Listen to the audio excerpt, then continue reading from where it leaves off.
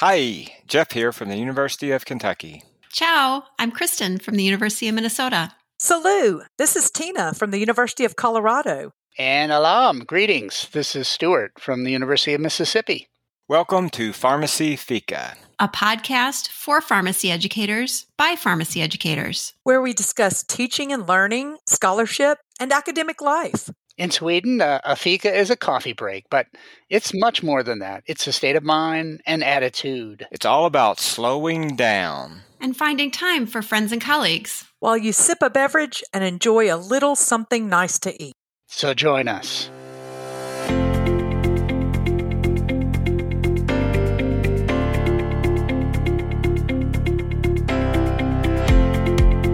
Good morning, everybody. Welcome to Pharmacy Fika, episode number 17. And it's nearing the end of the semester. By the time this episode comes out, it'll be May. So we know that people will be going to graduation, all those happy celebrations that happen. All of us are celebrating because our workload suddenly went down by quite a bit. So that's always good. Today, we have a special guest, and I wanted to allow our guest, Russ Melchert, to share his fika snack and beverage, and each of us will do so. But as you know, the tradition is in a fika that people come together and enjoy a little something to eat and a little something to drink as part of the tradition. So, Russ, tell us what you've brought. Well, thank you all for inviting me onto the podcast. I'm so excited to be here, and my wife knows that I've listened to every episode, and I actually am really looking forward to when they come out. So I'm really nervous because I feel like I'm on this great, just my favorite show, and you're all my stars, and I really shouldn't be here and all that. So she gave me a special treat, one of my favorites to bring, after I explained what a fika was to her. And so she gave me, and I'm holding up a Zagnut candy bar. Oh, yeah. Which are very few places in Kansas City where you can find these things, but they're delicious. And I'm probably not going to eat it today because it's 200 whopping calories, and I'll be sitting down most of the day. So, Jeff, since you're notorious for being the water man. Yeah, and I'm actually glad that this session is occurring when it is, because things have converged, meaning the timing of this recording is during my normal snacking time instead of right before I eat lunch as usual. And two, I'm ramping up my training, which means there's more calories to be consumed. So I actually have something today of substance, and it is my Nugo dark chocolate pretzel protein bar and my sparkling water on the side. Well, it's a bit early for me this morning, so I will be playing the role of Jeff Kane with my delicious water.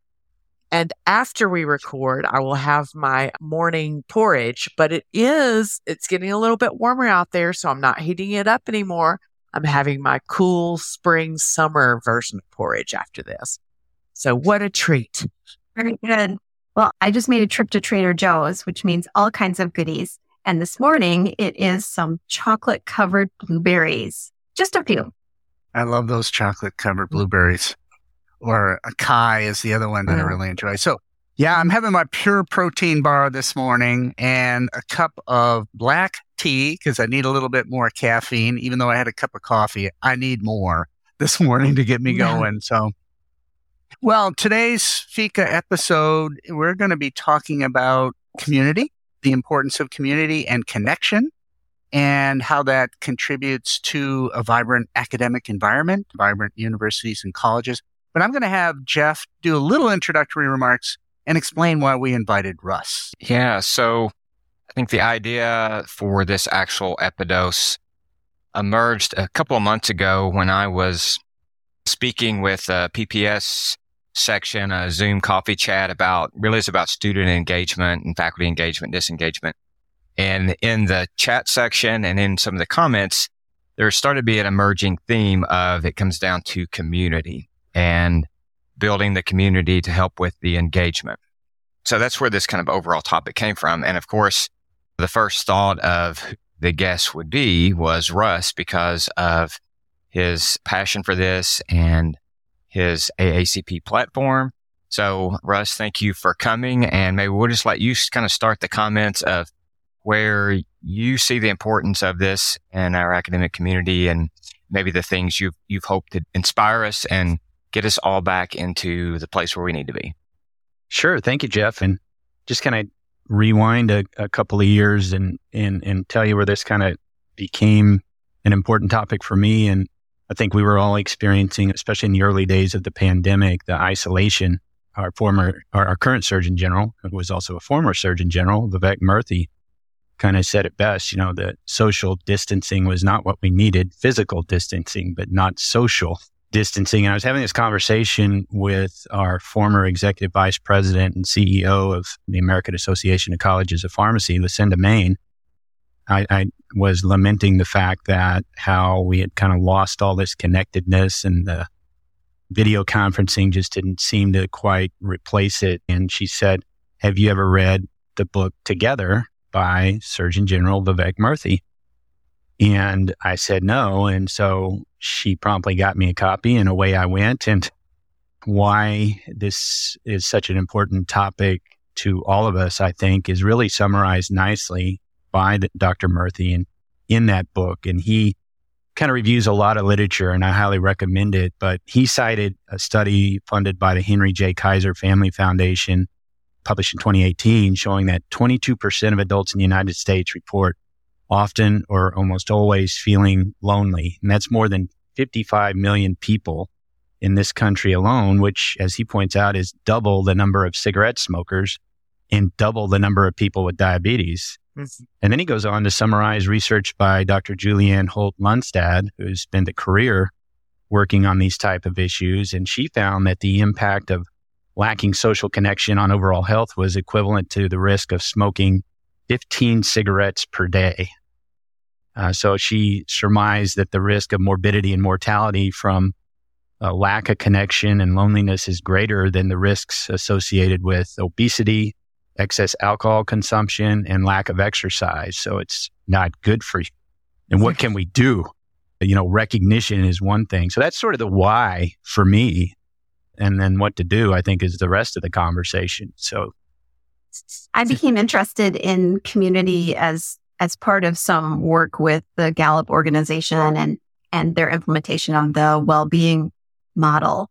And so they start with community as the place where we live and the place where we need to feel secure, like physically secure. I think we have all taken that concept and broadened it to include psychological security. But for me, community has become really important because we have to build community. We need to be much more intentional about community now. And how do we do that? And I think one of the keys is finding out what's important to people and coming together around what's important. A community is absolutely foundation to how I do my work and how I live my life.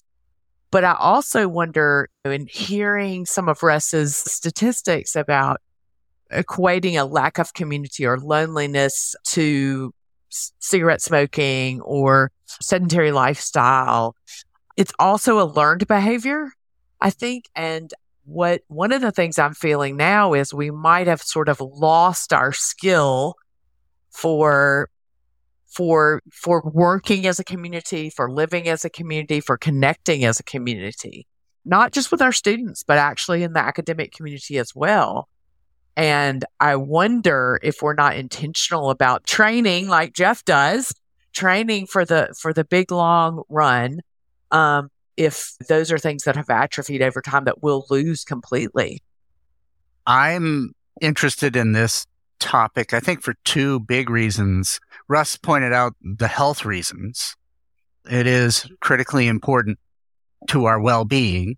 Mental health and physical health is all related to our social connections, having a strong social support network, our feeling of belonging. All of that stems from a sense of community and being with others. I don't think people realize how much of an impact it has on their physical health.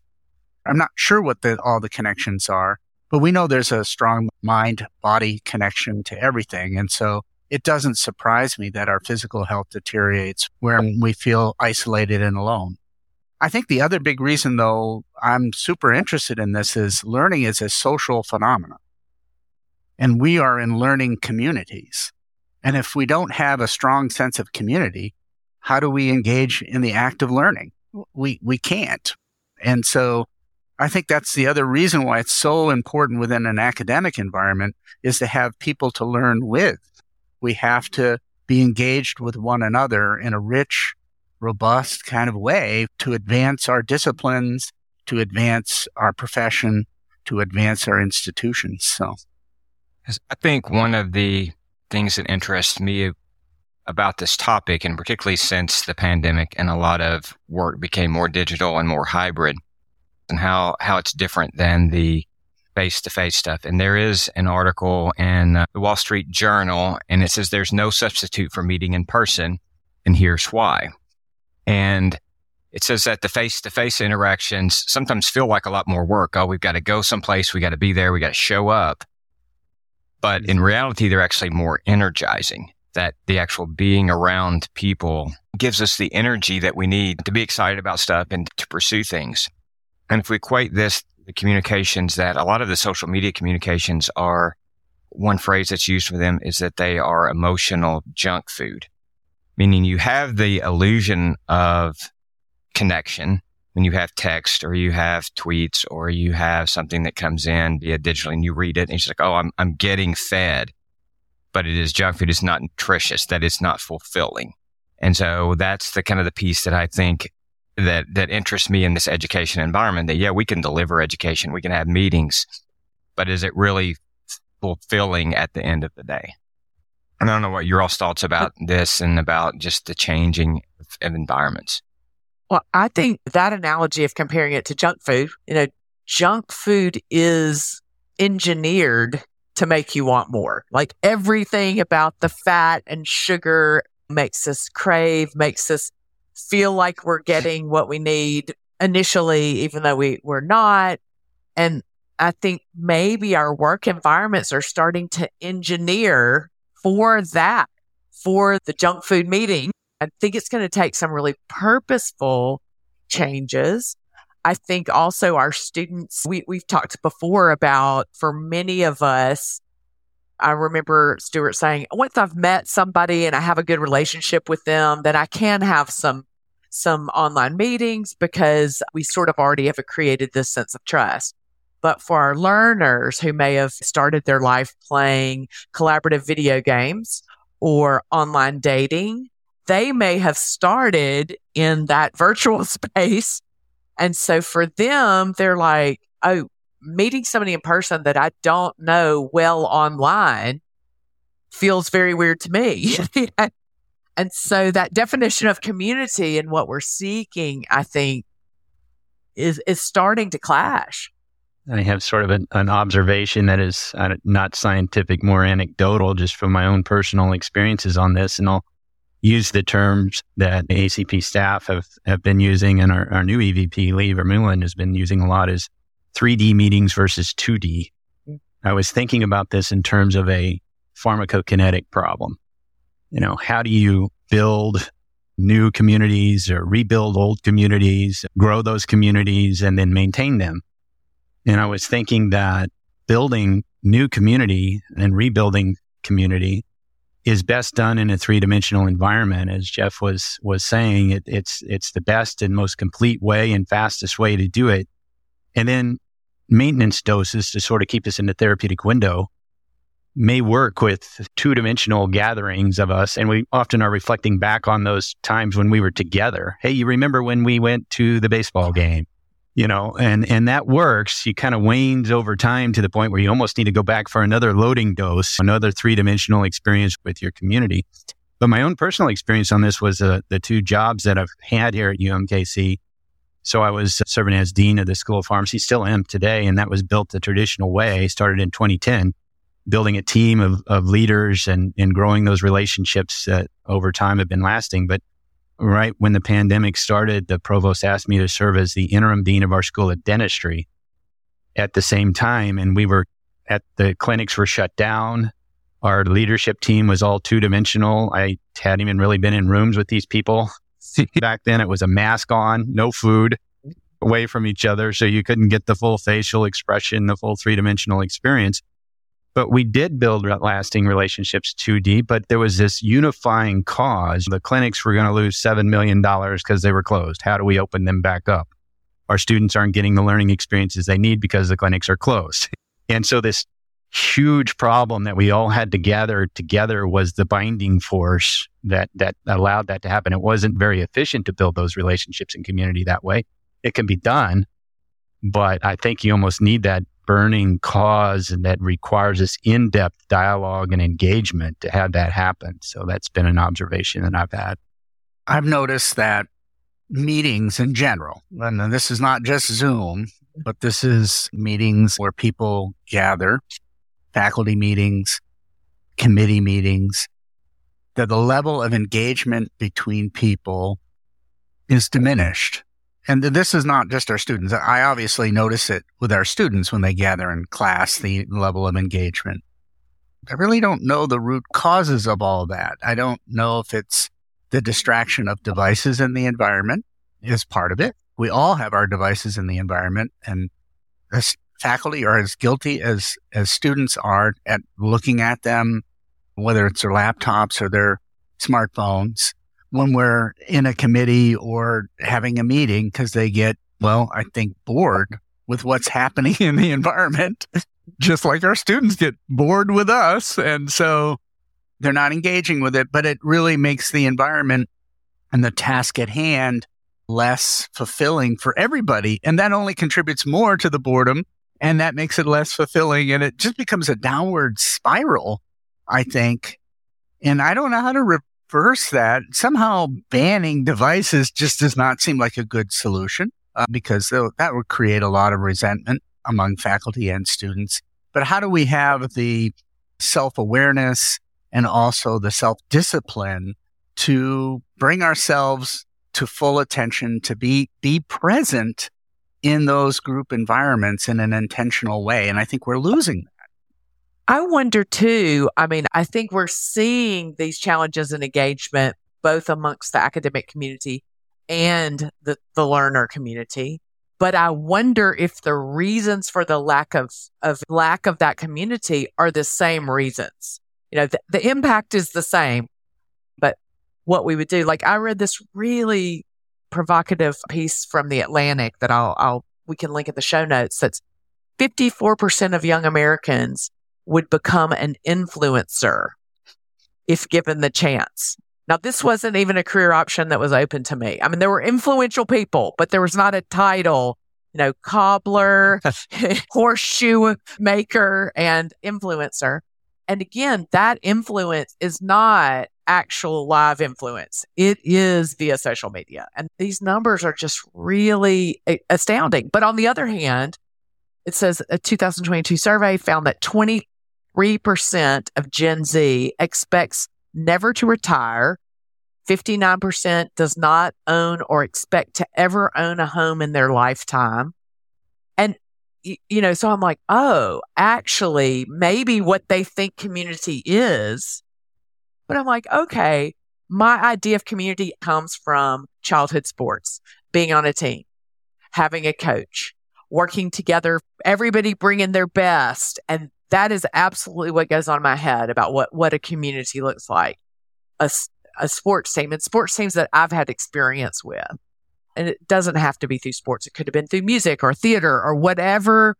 And the benefit of us working together or being together or communicating together is better for the group and for me. And we've kind of missed that. Now we don't know how to do it. Yeah, my son, I would say all of his friendships are online friendships. All of them. And one of the things that I worry about, and I don't know that this is true, but somehow there's a dimensionality of online friendships that's not the same. And particularly if, let's say you get sick. Who's coming to your home to help take you to the doctor's office? Something's really bad happened in your home, or you're really depressed, and so you're not online. Who is showing up to say, hey, you know what I mean? There's a dimensionality to an online relationship that is different. And I don't think there can be a substitute for direct human connection, personally. And maybe I'm wrong. Maybe all those things will be taken care of by robots and by paid services that come to your home and check in on you, and your friendships are all online, and that works just fine. But I personally feel, because there's so many of our young folks that their anxiety, their depression is so much higher than previous generations. Is it the milieu of our times, or is it really related to a lack of connection with one another in real meaningful ways, what I would call real meaningful ways? I don't know. And is our work and learning environment, is it that junk food that's feeding us and it tastes like, hey, I didn't have to commute today? And I think some flexibility is great. But that idea of, oh, I'm more productive, it feels like that's a win, but we're degrading the social infrastructure and expectations with how we learn and how we work. And it's going to be much harder to get that back after we've eaten junk food. So what you just reinforced what I was thinking, Tina, in that from the student's perspective and the faculty perspective is that, and I'm speaking probably mainly from my even thoughts, that things are becoming more and more transactional, in that the student side, the learning is a transaction. Well, you got to give me this content. I got to do it, and I got to perform on an exam. Just do that. If I can do that from home, great. From the faculty side, it's transactional. I have to produce a certain amount of work, and I got to do it in a more fast and efficient way I can do it. If I can do it online, better.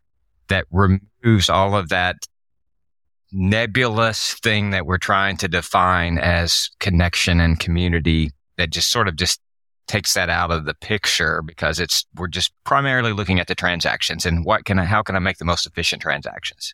So now that we've defined some of the problems and we recognize it as occurring to all of us, not just our learners, but to all of us, how do we change that dynamic? What are the things that we can do? In the book Together, he talks about a culture of community. Like, how do we create a culture where this is highly valued and we're making the effort not to do the easy thing? The easy thing is to just sit at home and do the Zoom. But the more difficult thing is to be in face-to-face engagement with each other, to fly to the AACP meeting, to be in community with other educators. It's expensive. It takes effort. But it's probably worth it, I think. It's good that we have Russ here, because he can now answer that question for us. Yeah, I've been thinking a lot about this over the past couple of years, and from three basic standpoints: my own personal well-being. And I go straight to Vivek Murthy's prescription in his book, and he points out four things. Spend time each day with those you love and focus on each other during those times. Put away the distraction. Embrace solitude. I mean, he says the first step towards building stronger connections with others is building a stronger connection with yourself through those things that you do that are enriching your soul, and such as meditation, prayer, art, exercise, time spent outside, and then help and be helped. And I think about that prescription and those four major things for me personally. At the student level and student faculty interaction and staff in our School of Pharmacy, one thing that has occurred to me is that I meet with our student leaders once a semester. So these are class officers, student organization leaders, and we get together and we have food. And that's an important component of building community. We can do that again. So that's nice. But in 2021, the student leaders pointed to us and said, we're having a really hard problem getting our fellow students engaged. I said, gosh, we're having a really hard time getting our fellow faculty and staff and leaders engaged. How can we work on this together? There's a real opportunity to try to come together and point out the importance of community, and that hit home, and it's hit home with a lot of programs around the country in terms of, student suicide, and how do we prevent those sort of things? Are you noticing a person who's not around? How do we reach out to them without violating any purpose or anything? But that connectedness is extremely important. And as Stuart pointed out, important for learning. And there's a piece by Daniel Malcolm in our journal, AJPE, in 2021, talking about loneliness. And he talks about his own experiences and just coming to class, forcing students to be here in and of itself is not the solution, but it does provide a substrate for those other interactions where he really built his communities, the social engagement and organizations and what have you. So that's one thing. And then the other thing on my mind is, what can AACP do to build community? And I'm biased because I love AACP. So forgive me, but I think AACP is recognizing and getting back to doing what it does best, and that is provide substrate for the creation, building, growing, and maintenance of communities. And doing that in ways that are not necessarily any additional cost, with the sections and the SIGs having very deliberate mentorship programs, getting volunteers to assist with that. And we all know that one of the best things about mentorship is learning from the mentees and vice versa, and that mutually beneficial engagement. And then, of course, as Stuart mentioned, coming back together in meetings, our interim and annual meetings being live in 3D. And then, of course, a bad timing for us is we know the importance of those meetings and building and maintaining communities. But then the challenge now is how expensive they are. As it seems like the cost of travel has just skyrocketed. And what can we do to make that a little easier on our members and member organizations? And how do you utilize the time when you're together to make more intentional time for the connections and building these communities? So those three levels are my thinking about it: my own personal well-being, that of our students and our faculty and staff, and then what can the organization do?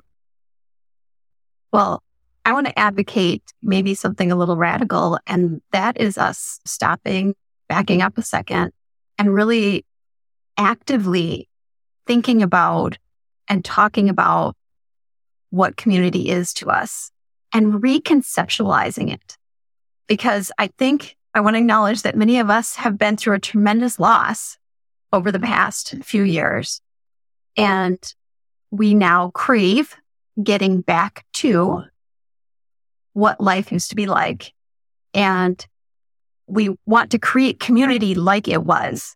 So I heard us today talk about a lot of issues that are kind of entangled in community. We talked about isolation and loneliness and social energy and needs and all of that. But what is community to us in this new world? I think as an introvert living in an extrovert's world, I totally appreciate that everyone is feeling like we need to be in the same room, breathing the same air, because that's where I get energy. That's not the same for introverts. It's not that I don't ever want to be with people, but I don't have that tremendous drive like some people do. And so can we rebalance the world a little bit?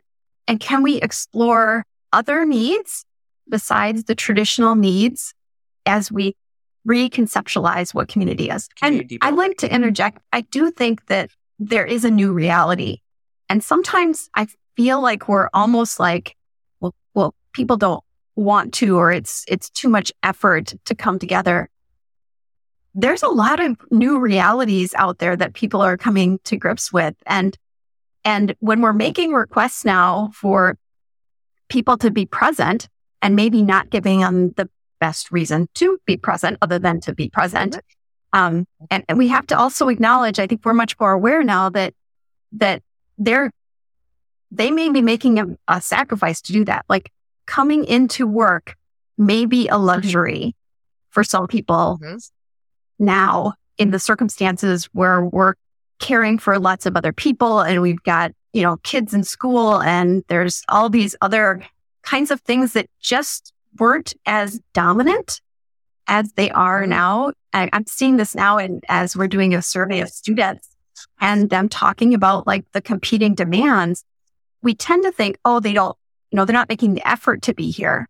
Yeah, I'm going to push back slightly on this, and I say gently on this, because I do agree technology has enabled us to be a participant in things that we couldn't have done before when there are other obligations, like unexpected. But before there was the technology, people did get sick, people did have other demands, and yet we were able to be together. And I think what's happening now is, because the technology is available, we're trying to squeeze so much into our lives. We're trying to put all these other demands in there, which I actually think is not healthy for us. And say, well, I can participate in that meeting while I'm driving to this other thing. Yeah. I can do this while I'm doing this. And we purposefully start to structure our lives around it, that this technology enabled us to do about 3 things at once. And I just don't think that is good. We're not really engaged But anyway, building more community. That's what we really want to focus on. So I'm going to turn to Jeff and ask you, are there things that you do in your class and your classes to try to build a greater sense of community? So you're asking me to answer that question. And Jeff, and by the way, I think Kristen, Jeff, and I, and even though I fake it, are all introverts. Yes. I'm an introvert. I'm an expressive introvert. I get my energy from being alone. Yeah. So I'm with you, Tina. I'm an expressive introvert. I really enjoy my time alone. And that, back to Vivek Murthy's book, Solitude, being okay with solitude, it can be equally energizing. So, yeah, Jeff, is there things that you're trying to do to try to build a sense of community with students? Yeah, and I would say this is, I think probably most of the things that I've done have been trying to connect me with students, not building a community of students together per se. And I do some of that in the classwork, but I do try to spend time before and after class just in the room talking to students just in general. I try to get there early. Students that are there, they probably don't like it. It's like, oh, crap, I was wanting to like review stuff right before class, and now he's trying to talk to me.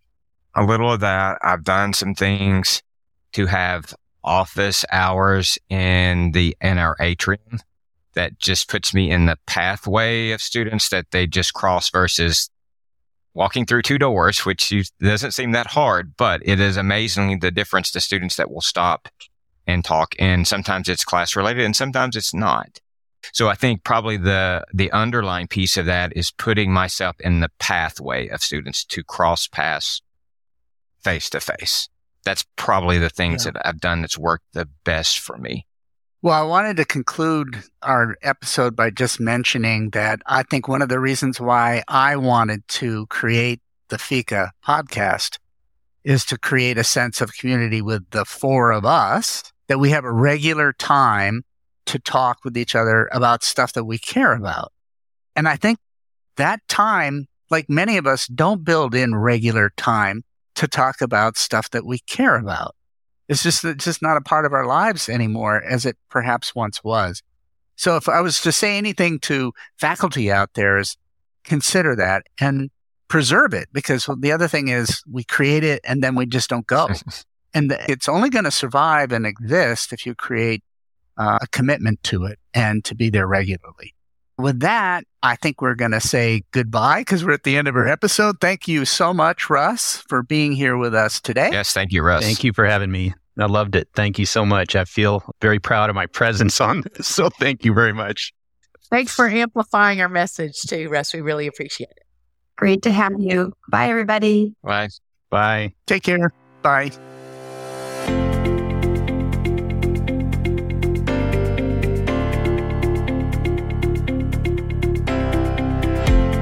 Thanks for listening to Pharmacy Fika, a podcast where we enjoy coffee and conversations. If you liked this episode, please pass it along to a colleague and be sure to rate us. You can share your reactions on Twitter at Pharmacy Fika, but please be kind. This is a safe space. Got a question or want to suggest a topic for a future episode? Leave us a voice message at speakpipe.com/pharmacyfika. Bye for now. Namaste. Das vidanya. Au revoir.